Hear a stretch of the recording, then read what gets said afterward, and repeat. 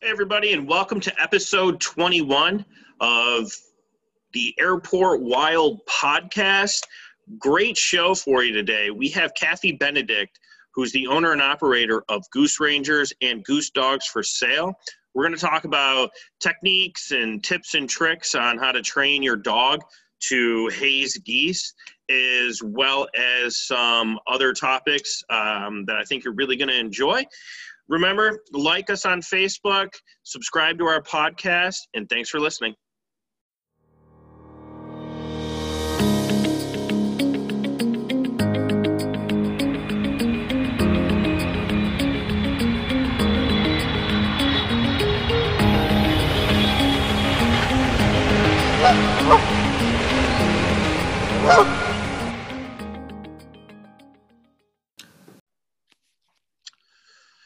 Hey, everybody, and welcome to the Airport Wild podcast, presented to you by Lou Makers Wildlife Management. I'm your host, Brett Jacobson. Today is February 11th. It is Valentine's Day week, and we have a sweet show for you today. We have Kathy Benedict, the owner and operator of Goose Rangers and Goose Dogs for Sale. How you doing today, Kathy? I'm good, thank you. Good. So, Kathy, you're coming to us from Virginia, correct? Right, Leesburg, Virginia, All right. So we're just going to jump into it real quick because we've got a lot to cover. Just give us a little brief detail about who you are, what your background is, and then we'll start asking some serious questions about some non-lethal tactics that you use, and we'll get into obviously the dogs that you train. Okay, I'll give you a little bit of background about myself. At one time in my life, I was married, and the man I was married to, his brother bought a Border Collie mix puppy for their dad. And the dog tore into everything. It chased deer, it knocked over trash cans. We had 20 acres, but it was very destructive. So it became my job to find a job for that puppy to do as it grew older, so that it wouldn't be destructive and tear things up. And I was at a Frisbee dog competition in Pennsylvania, and I was talking to one of the competitors there that had a young dog that said he was training his puppy for Canada goose control. And Wow. Swear to God, that Monday I went home with another guy from the Frisbee Dog Club, and we started our own business, and it just kind of took off from there, just kind of not knowing what we were doing at first and learning as we went along. What year was that? That was in, let me think for a minute, 1998, I believe. Okay. So you obviously, I love hearing the stories of like small businesses and how they're formed and how they start and kind of success. Take me back to those early years. What were some of the struggles that you had? Oh my gosh. I didn't even know that we needed commercial insurance. I had no idea what those two words meant. I mean, I probably went for close to a year before somebody said, you need commercial insurance. Yeah, what could go wrong? You know, a wild border collie, a bunch of geese, yeah, homeowners associations, I'm sure. I was clueless. And then I didn't know how to price anything out. So I would ask the customers, I'd ask them to help me out on pricing things. It was just, you know, I made everything from scratch back then. And sometimes our dogs weren't even that successful at chasing the geese, and they would just, at a golf course, the dog would take off after deer and bark, and she'd be gone for an hour, and I couldn't yell at her because the golfers were golfing, so I had to just wait for her to come back. So there was a lot of learning curves back in the early days. Nice. Well, do you remember like your first like success story where you're just like, oh man, all right, kind of got it figured out a little bit here? Wow. Our first real success story was probably Lansdowne Resort in Leesburg, Virginia, where we actually went out there, and the GM was out there, and there was a whole board of directors, and they had a camera out there, and they wanted to take pictures of the dog chasing the geese. And we did a really good interview for those people. and that went ahead and went to their newsletter. So that was really good PR for us. And then from then, I believe the next contract we had was in Springfield. Green Spring Retirement Community was a big PR blitz for us. And then Ashburn Village in Ashburn, Virginia, they're huge now, but when they were first starting out, it was a bunch of farmland and fields, and there weren't a ton of houses like there are now. So we got our start there just with newly seeded grass and no people around. So we've come a long way. Okay. So now, checking into your website for Goose Rangers, now obviously you have the two companies, right? So we'll focus on Goose Rangers first, right? Okay. Now, where do you kind of focus on, what's your target market and what are you looking for? Like, what makes a really good potential client for you? A good potential client for us, people always think it's golf courses, and it's not, because they're time consuming. You have to wait for the golfer to tee off. The perfect site for me would be like an office park, like a corporate property that might have a ball field and a pond on it, that we can just get in and out of. We can get in and out usually within like 5 or 10 minutes. Okay. Do you ever focus on like airports?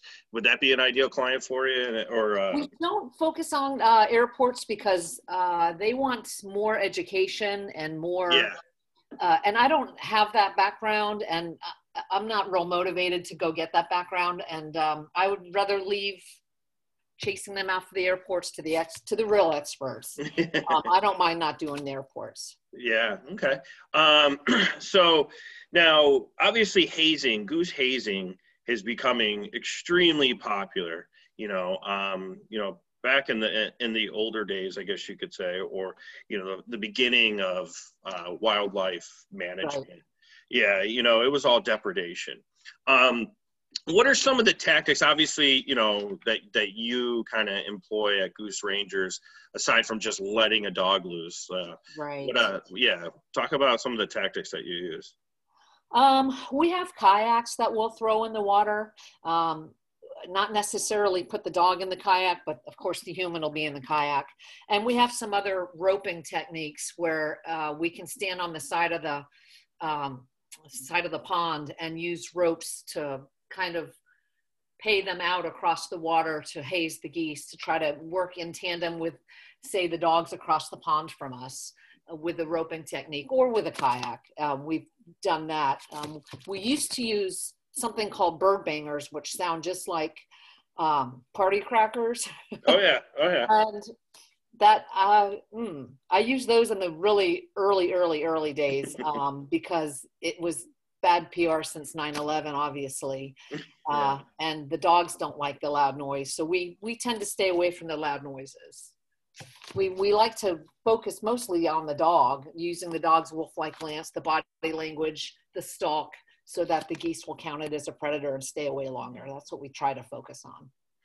Yeah. Now, it's funny. So, my background is obviously sales and marketing, right? So, I would always sit down with a potential customer or potential client, and, their story was always unique to them. Right. What are some of the common stories or common issues that you see where your dogs are definitely needed?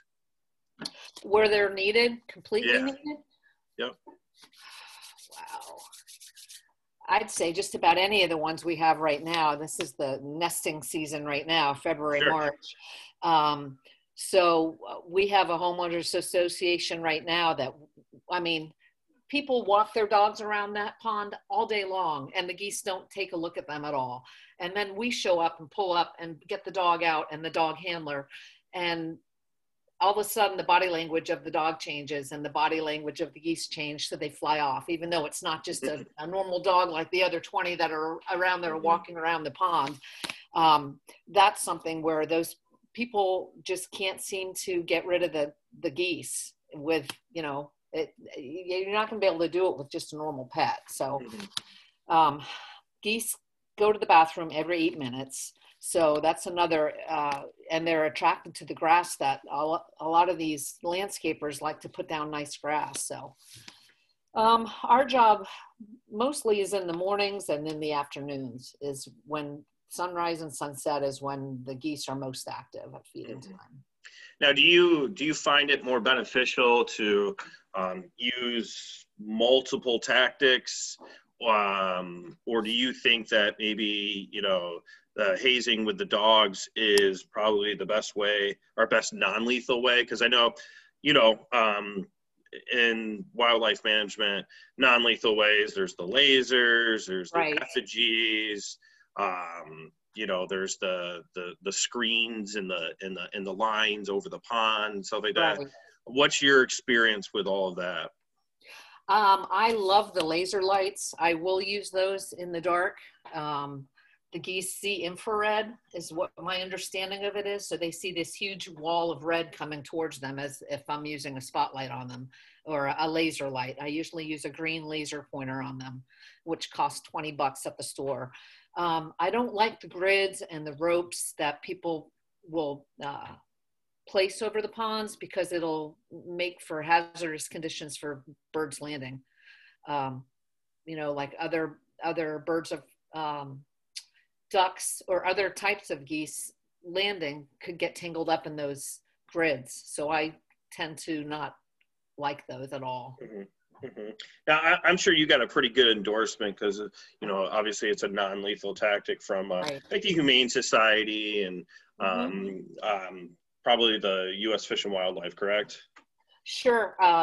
The two that stand out for me are PETA, People for Ethical Treatment of Animals, and Humane Society of the United States. They endorse our methods, the methods that we use. They recommend them. Mm-hmm. So. Okay. So kind of just catch me up to speed here on kind of the transformation of your company.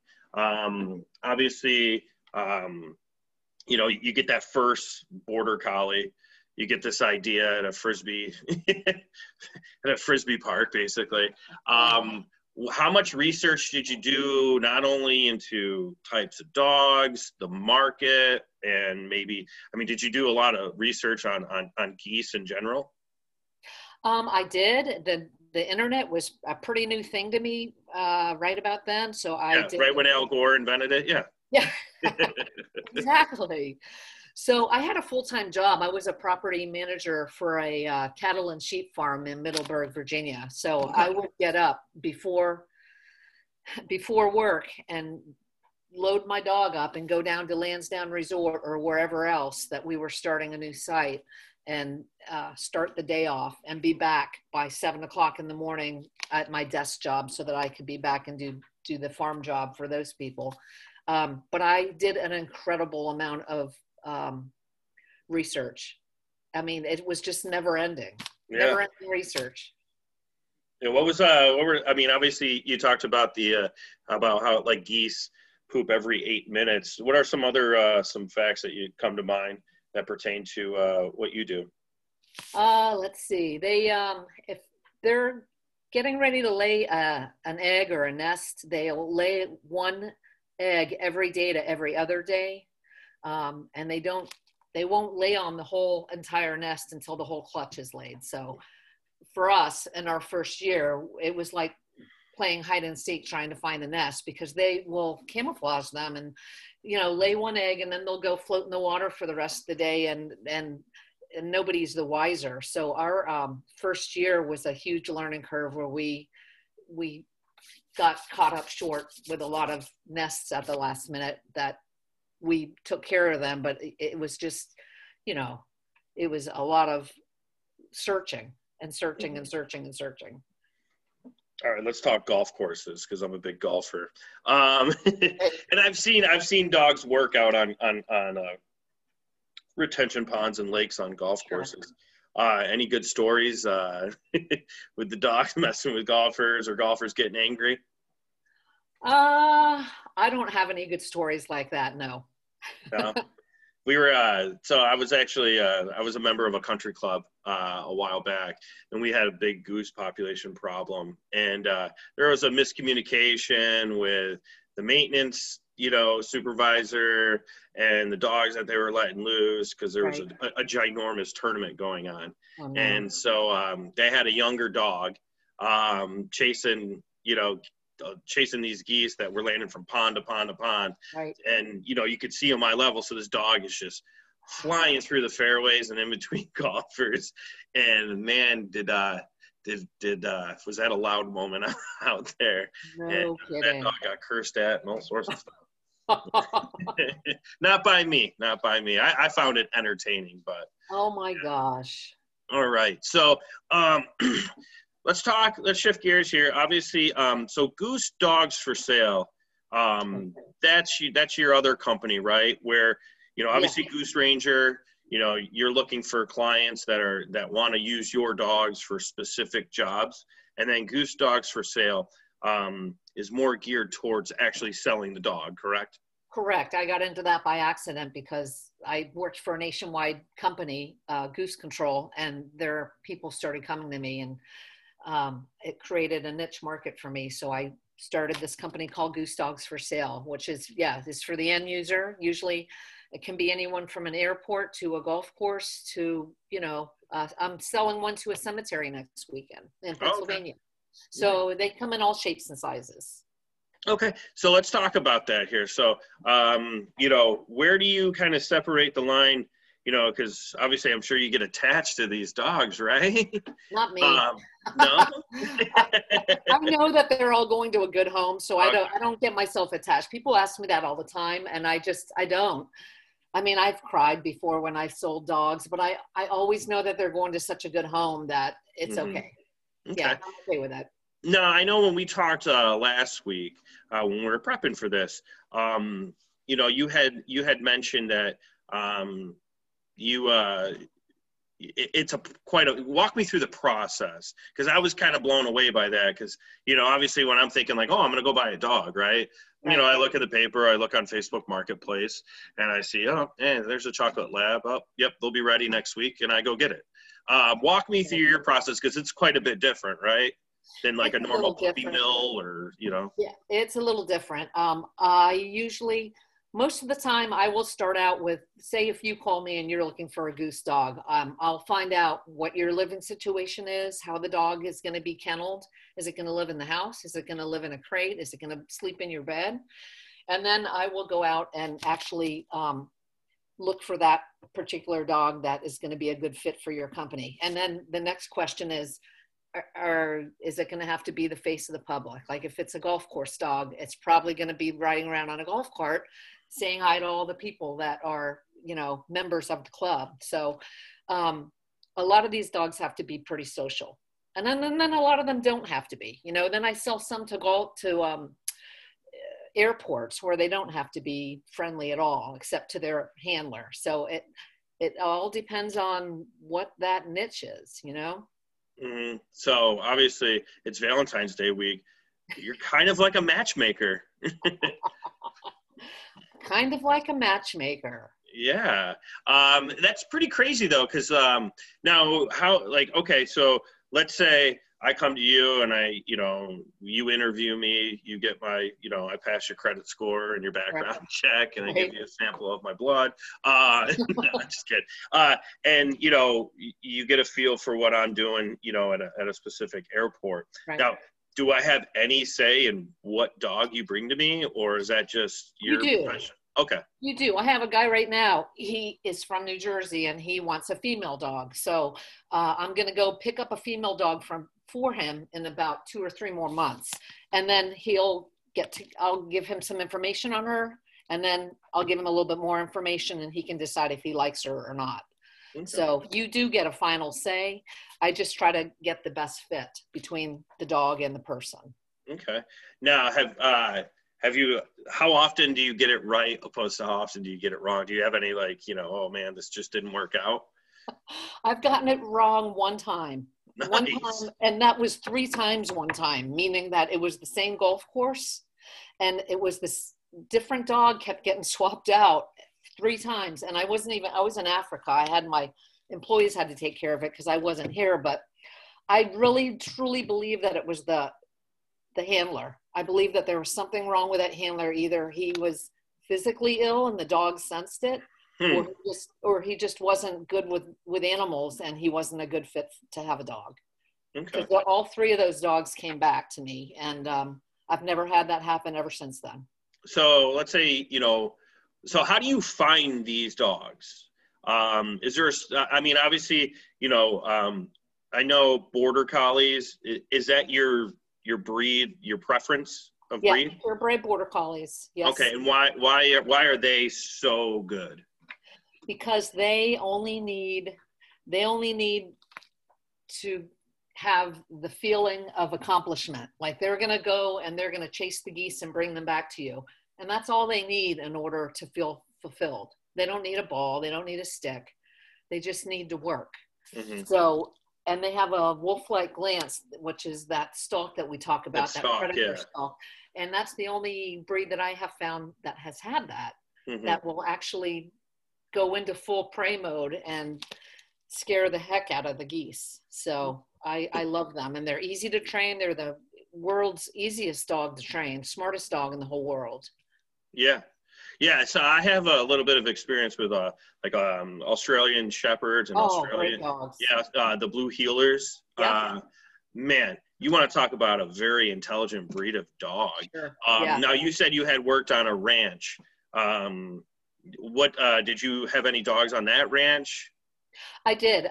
This was before the goose business was born, but it was a cattle and a sheep farm, and I usually did not work the cows because they could hurt a dog, but I did work the sheep, and that was fun. Yeah. So I know. I mean, I've heard stories of like Australian Shepherds and stuff like that being able to open and shut gates. Oh yeah, they're amazing. Yeah, So my experience with how intelligent these dogs were. So my uncle growing up had one, and his name was Max, and he would go open the fridge, grab his beer bowl, and open the can, and and help himself to a beer. Awesome. Yeah, it was awesome, and we were out camping one year, and Max definitely was a little intoxicated, and on the ride back on the golf cart, it was pretty comical, but that's great. Yeah, so border collies, right? Yeah. Like any good employee, right, or any employee, period. It's nice to hear good job and things like that, right? Yes, absolutely. Yeah, and that keeps them coming back for more. So, all right, from start to finish, you interview, a buyer, right. And then you start trying to find that match. Now, are these puppies that you go get? They're not going to be puppies because they have to have the world experience under their belt. They have to have the social skills and learning how to be around people. So usually they're between 1.5 years and 2 years old at the youngest that I'll get them. Okay. And they won't have any storm sensitivities. Could lightning and thunder, a shot could go off in the air and they wouldn't respond at all. Like they're going to be totally bomb proof is what I'm looking for. Yeah. So now, do you canvass like the entire country? I have contacts that breed border collies for this purpose, and so I'll check in with them. I have about 4 or 5 of them, and then usually one of them will have a dog at any given time that I can try out. Mm-hmm. Yeah. Now, is it kind of like, so? I'm a big outdoorsman, and I've had labs and beagles and stuff that were geared towards hunting, right? Sure. So obviously when you hear goose dog, my mind immediately jumps to, a nice English style yellow lab or chocolate black lab, right? Why do they not make good goose dogs for goose hazing? Well, the main reason is because geese are federally protected, and those type of hunting dogs are mouthy, and they like to grab, and that's how they carry their prey. Sure. Right. And so unless you had a permit to do that, if you came out onto an office park and did that, somebody would probably call the police on me and I'd get in trouble. Yeah. Okay. So these dogs have to know, like if I tell them to lie down and there's a gosling or an injured goose right next to them, they have to be able to drop right then and Yep. there and not touch the bird. Yeah. So, which I'm glad you said that, because, you know, there definitely has to be, you know, do you focus on the bloodline of your collies? Kind of like, you know, the bloodline of a retriever is to make, you know, to obviously be, you know, a duck and goose retriever. Right. Now I know you've obviously been doing this for a while. Do you kind of follow the bloodline and the litters and keep an eye out for, you know, some of your more experienced dogs that you have in the field that are just, you know, killing it? You know what? I don't. I go for different types. I go for Okay. so many different choices out there, and I have such good experience with it and success that I just kind of keep them juggling in the air. The ones that I try out, and the breeders. There's usually a handful of breeders that I'll go to. Mm-hmm. Okay. So let's talk training. Okay. Okay. Obviously, you know, you're not just finding a dog and then, you know, mailing it out and Right. good luck. So walk me through the whole training process. You know, I know my experience, you know, with labs, it was always good, or even beagles, to take that young dog with an older experienced dog. So I'm not sure if that applies to what you do, but yeah, just touch up on the training aspect and what you do and some of the methods and Okay.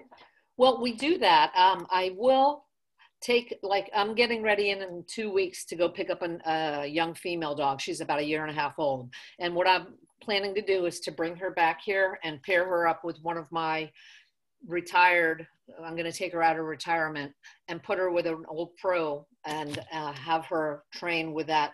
She's about 10 years old. And that should make her into a really good goose dog if I can pair her up with someone that already has the experience.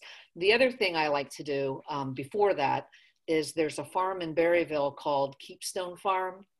Susan Rhodes owns it, and she allows me to come up there and train any dogs I have on her ducks. She has ducks up there, and she has sheep, and she also has cows, but I don't work the cows.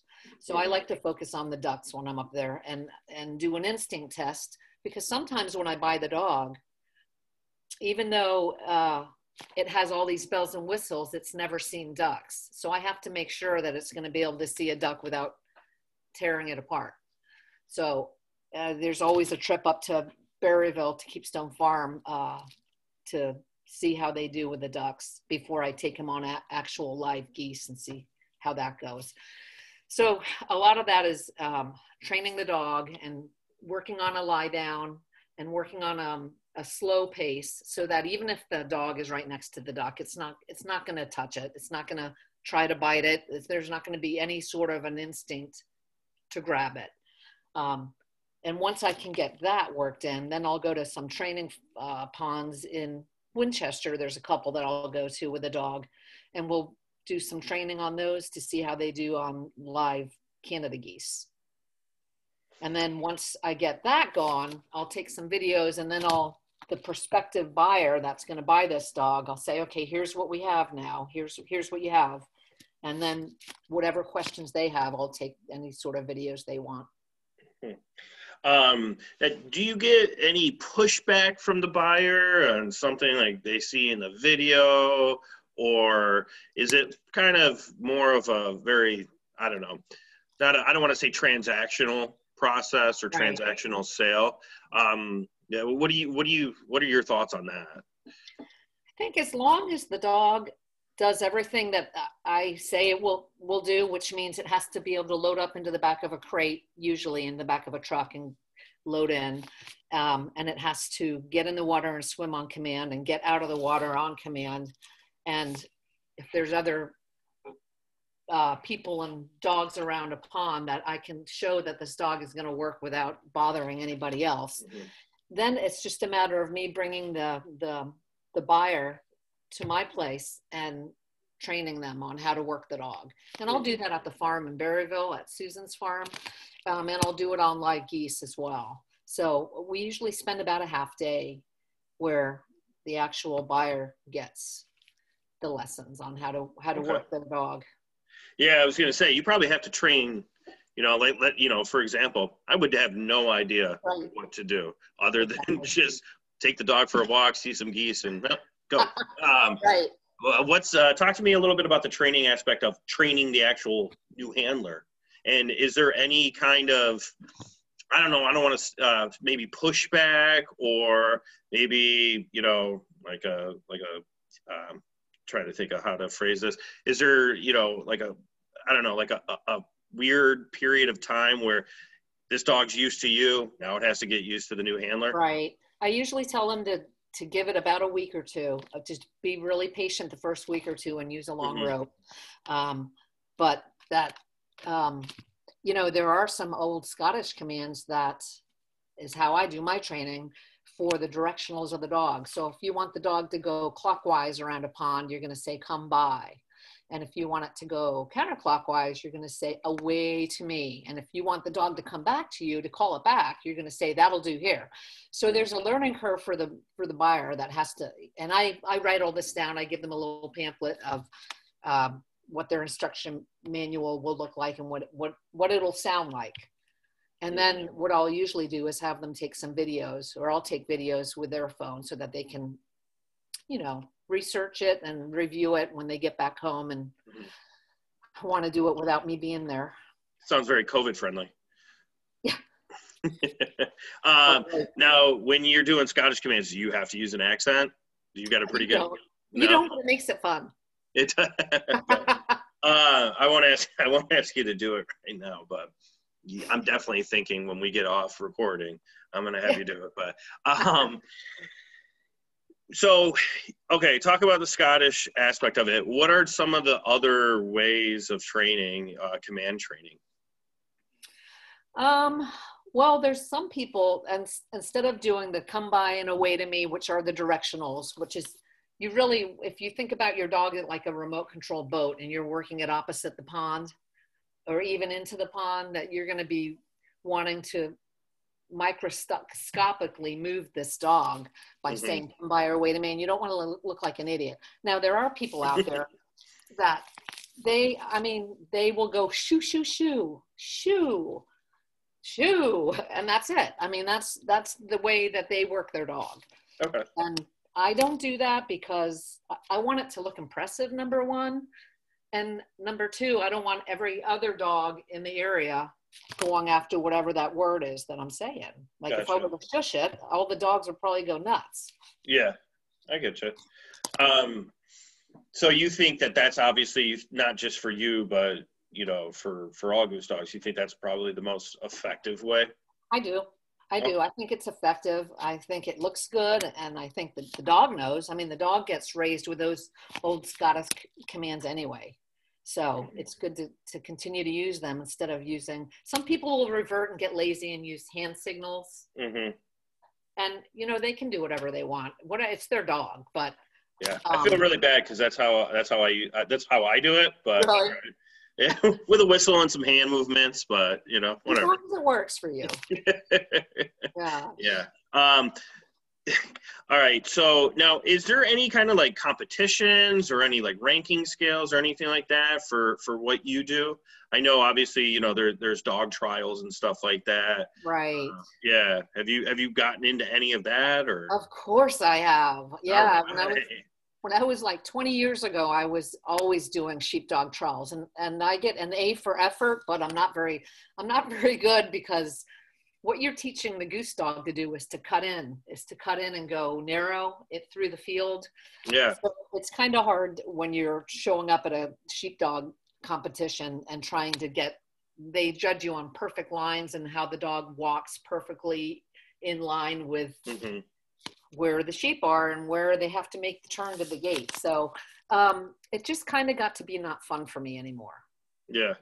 But yeah. I mean, there are people that do it. I'm not one of them anymore. So you don't have fun losing dog competitions? Is that what you're saying? Fun losing dog competitions anymore.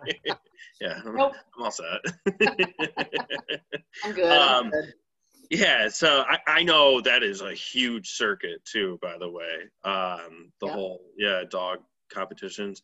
And it's kind of, it's weird, kind of like horse owners, like Uh-huh. they're kind of they're a breed of people. Right. Same thing with the dog competition people. It's true. Yeah, so they've got like their own language and stuff, but They do. Yes, they do. it is definitely a commitment.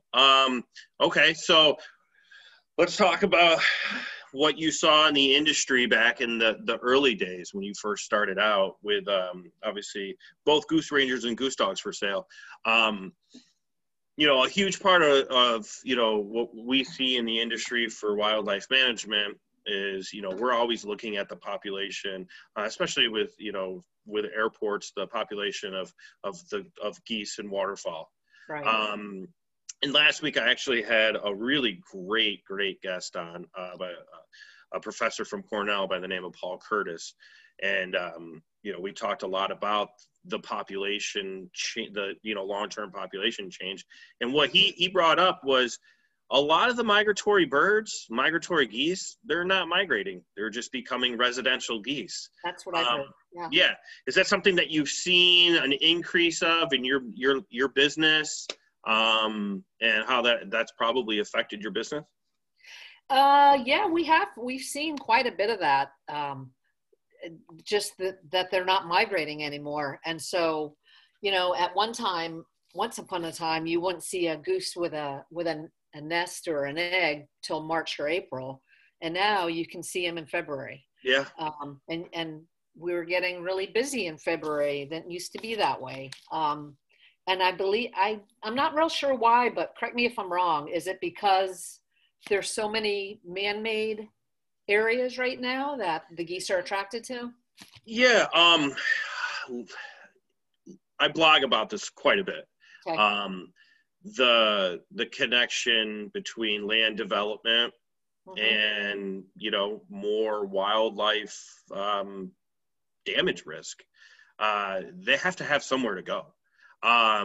So yeah, when you start seeing all these housing tracts being built and all these commercial properties being built, they have to build stormwater retention ponds. They have to build, they have to comply with certain environmental, things. So the habitat for species like deer are going down because deer need cover. They just, they need cover, and, they need to, they need food, water, all that stuff, like anything else. But a goose, just needs a pond. And yeah, it's definitely the correlation between the two. There's certain species that are thriving in the Canada goose population. For the residential side, is thriving, but the migratory numbers are down.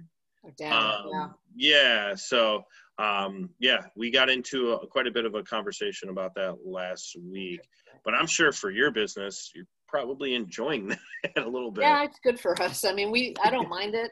It's good for business. Yeah, absolutely.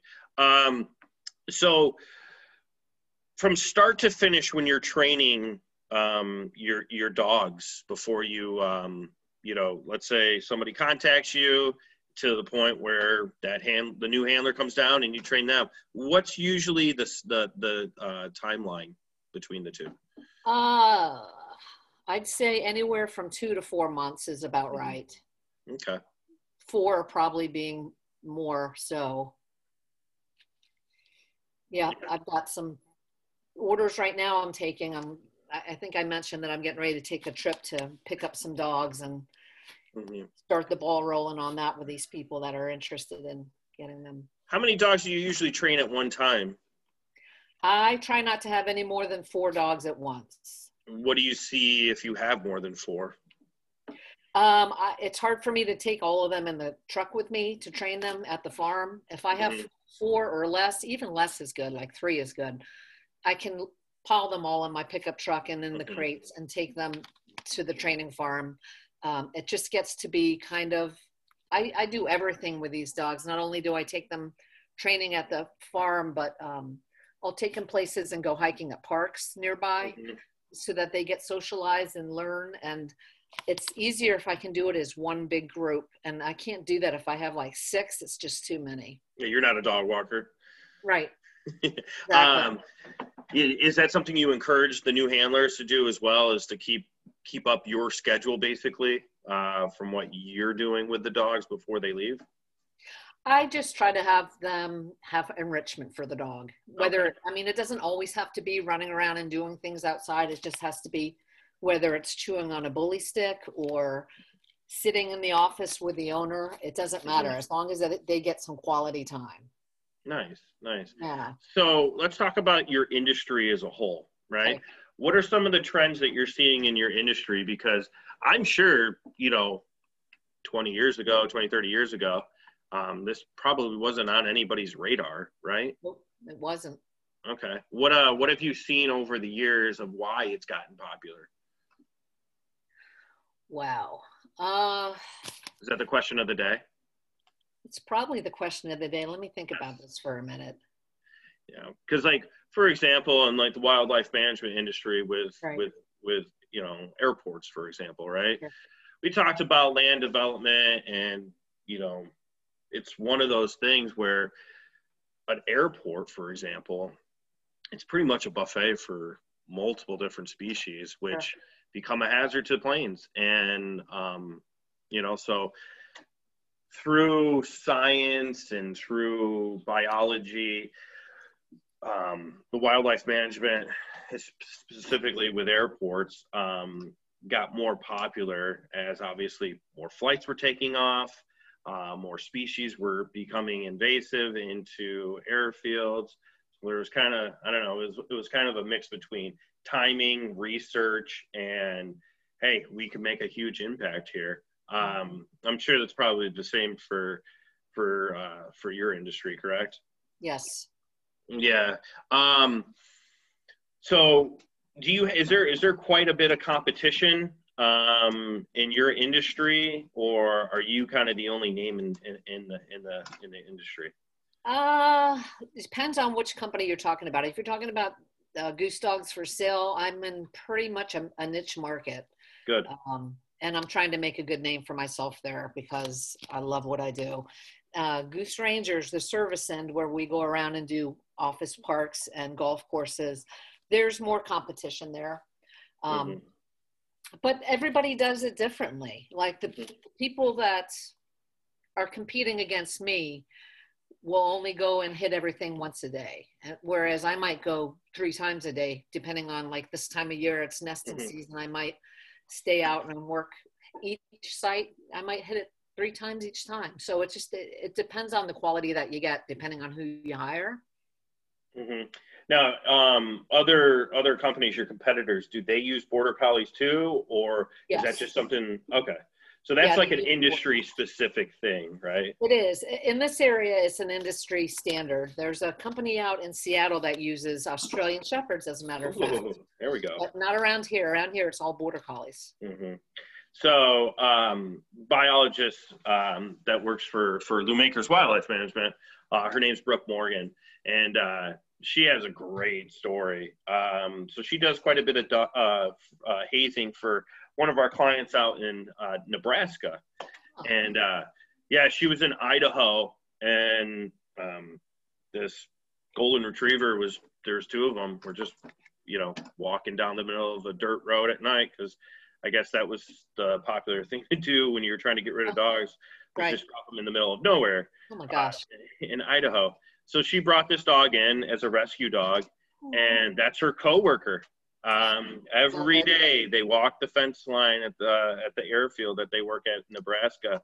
And I have plenty of videos of her name's Grace, hazing geese, and I love it.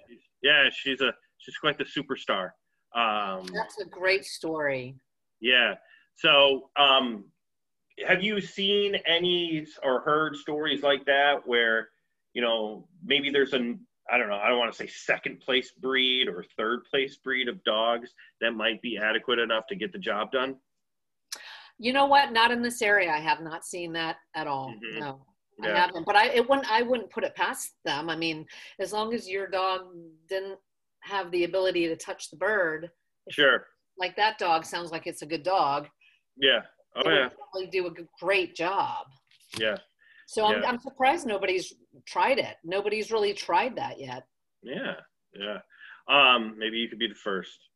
Yeah, I love my border collies. Yeah. So, all right. So Goose Dogs for Sale, right? Right. Are you just solely, thriving on reputation alone? Or you get a lot of referrals? How are you doing business, especially in today's world where everything's been affected by COVID, obviously? Yeah, no kidding. Oh my gosh. Yeah. A couple of years ago, I hired a webmaster to tweak my Goose Dog for Sale site for meta tags and whatever else that is that I'm not really sure how to talk about it, but it makes it so that your presence on the web is there. Sure. And so that was a couple of years ago, and I quit doing it like a year ago. And I just have this presence. People Google Goose Dogs for Sale, and I guess it comes up with my website. And then I also have word of mouth from people that recommend to other people. So, Yeah. but a lot of mine is web presence. They can find me if they do a search. And what's like your reach? What's the furthest? Oh my gosh, I've gotten all the way out to Oregon, which I don't want to sell that far away. I have someone that's on the West Coast that I refer to, but I thought that was pretty neat that I could reach that far to California and to Calgary, Canada. I'm like, wow. But see, part of my thing is I don't want to fly the dog. I want to drive it. I want to drive it and deliver it and train it and have part of the training be part of the package. So you don't want to spend 3 days in the car driving to Oregon. Yeah. But I thought that was pretty neat. Yeah. So here's a little background. So, long time ago, I started my own company, doing, marketing and sales training. Right. And, the first web submission that we got was a company in Oregon, just north of Portland. And it was one of our first clients, and it was like within a matter of like 3 weeks of being open, I was like, whoa, we're coast to coast now. Wow. Yeah, it was, so I remember that feeling of just being like, man, somebody in Oregon found me and wants our service. Like, love it. They know we've only been open for 3 weeks, but whatever, nice. We're going to go with it. Yeah. Yeah. So, let's talk about that horrible, horrible conversation of COVID-19. How has your business been affected, and how have you adapted to this new way of the world?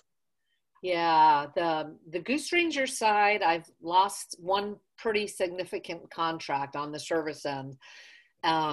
And I'm trying to just scramble and make more sales on the Goose Dogs for Sales end of it, which seems like I'm doing that. I'm getting a long list of people that are wanting dogs.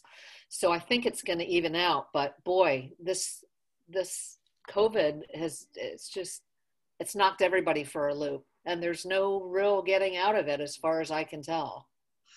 Yeah, what I've seen, specifically the business world, now obviously a lot of my network, my professional network, were former coworkers in the sales side of things. Right. And now all these office parks, specifically up here in Western New York, right, nobody's in them.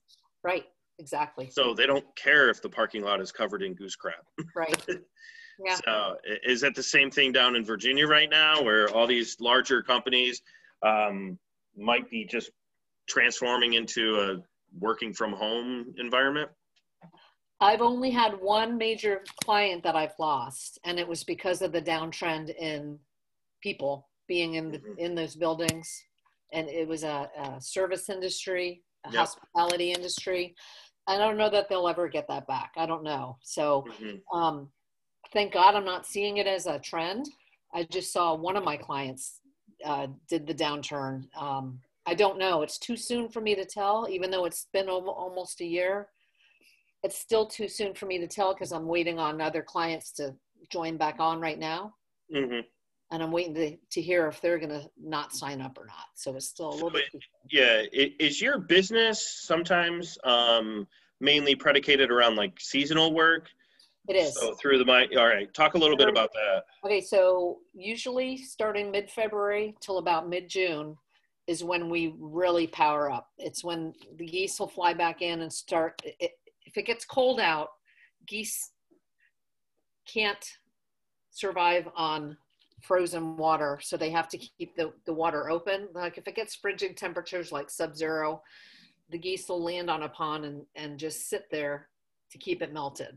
Mm-hmm. And if it doesn't do that, it'll freeze to death. So it's life and death for these birds. We are seeing, what was the question? I'm sorry, I just went blank. Is your seasonal business for you? Oh, the seasonal business. When's your downtime compared to when are you cranking? This should be the busiest time. Should be right now. Right now through about June should be really busy, and I'm still waiting to hear back on some of my clients if they're going to hire us or not. We don't know yet. The really quiet time, if you do this right, would be June and July, because that's molt season. The geese will hook up and they'll mate in February and March. In April, they'll nest. In May, they'll hatch out some babies. And then June and July, all the adults go through an annual feather molt where they drop their flight pin feathers.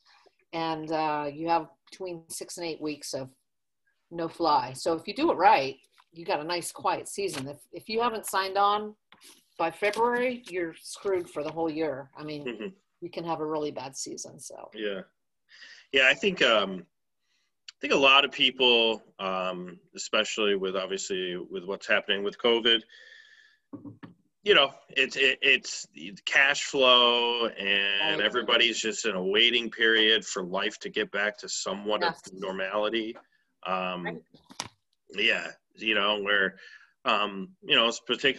Specifically with wildlife management, which you're an extension of, obviously. Hey, are we going to spend money on that, or are we going to try and keep the lights on? So, it sucks. It sucks being in a niche market that's predicated on, obviously, you got to pay for it. So Exactly. Yeah. Nice. All right. So before I let you go here, obviously, thanks for coming on. Welcome. Thank you for having me. Yeah. If people want to get a hold of you, what's the best way people can get a hold of you? And go. www.goosedogsforsale.com or gooserangers.com. You can look me up under Canada Goose Control, Border Collies, Kathy Benedict. You'll find me. I'm out there. Perfect. Yeah. And I've been on your websites, both of them. Great. They're very informative. I urge everybody to go, at least just check you out, follow some of the storylines and stuff like that. Right. Kathy Benedict, great to have you. I appreciate you being on the show, and we'll definitely do this down the road. We'll circle back and check in, and hopefully you continue to thrive as a small business.